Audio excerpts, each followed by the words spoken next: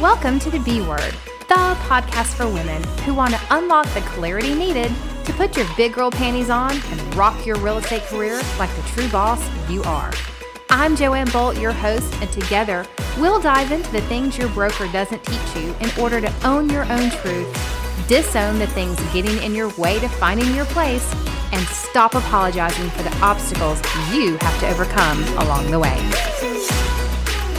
Hey guys, welcome back. It's time for another Quick Tip Thursday. And this week's question comes to us from Sherry in Ohio. Sherry says, Joanne, I know that social media is king, but my question is, which social media should I be on regularly in order to build my real estate audience?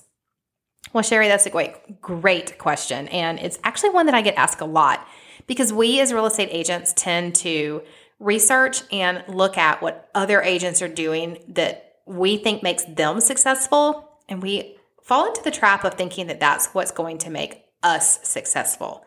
The truth of the matter is, yes, you do need to be on social media. Sorry, not sorry, ladies. It is not going away. But that doesn't mean you have to be on all the platforms and play. Instead, find the ones where your ideal audience is.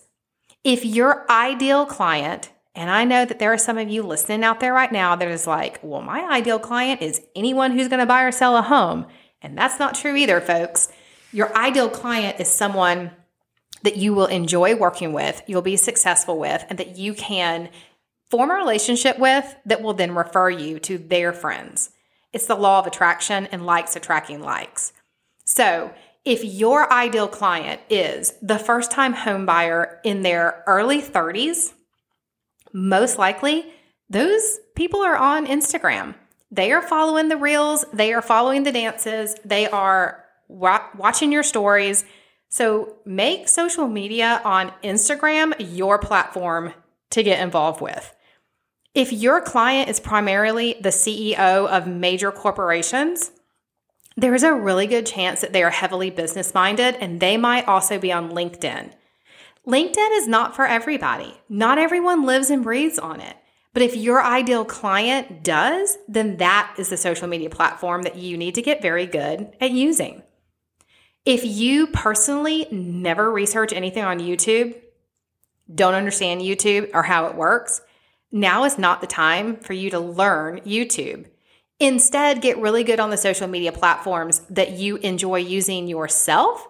And later down the line, once you've nailed it, you're consistent with it, and it's just like riding a bicycle, then you can start looking into the platforms that maybe you're not quite as good at using because you yourself don't use them. The one thing that we do know for sure heading into 2022 with social media is this: video is king. It's kind of like that old song, video killed the radio star. Well, guess what? Video has now killed the just throw a post up about just listed or just sold and hope to God someone reads the post and responds to the post. Nope. You need to get on video.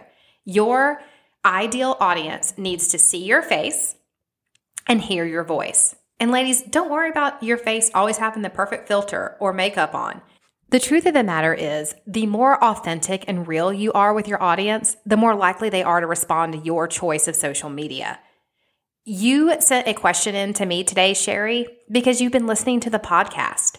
Maybe you've gone to my Instagram and checked me out a little bit, but you've probably gone through a process of getting to know me without me even knowing it, and that's why you thought, hey, I'm going to ask her this question and trust her answer. Your clients are the same way. If you always show up perfect on social media, guess what? You're going to always have to be perfect at every appointment you go on as well. That is what your audience has learned to expect from you.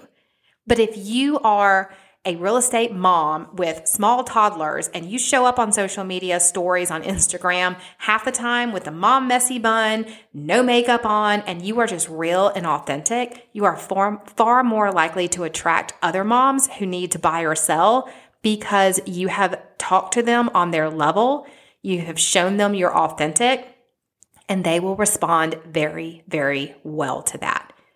So I guess overall what I'm saying, Sherry, is there is no one magic social platform.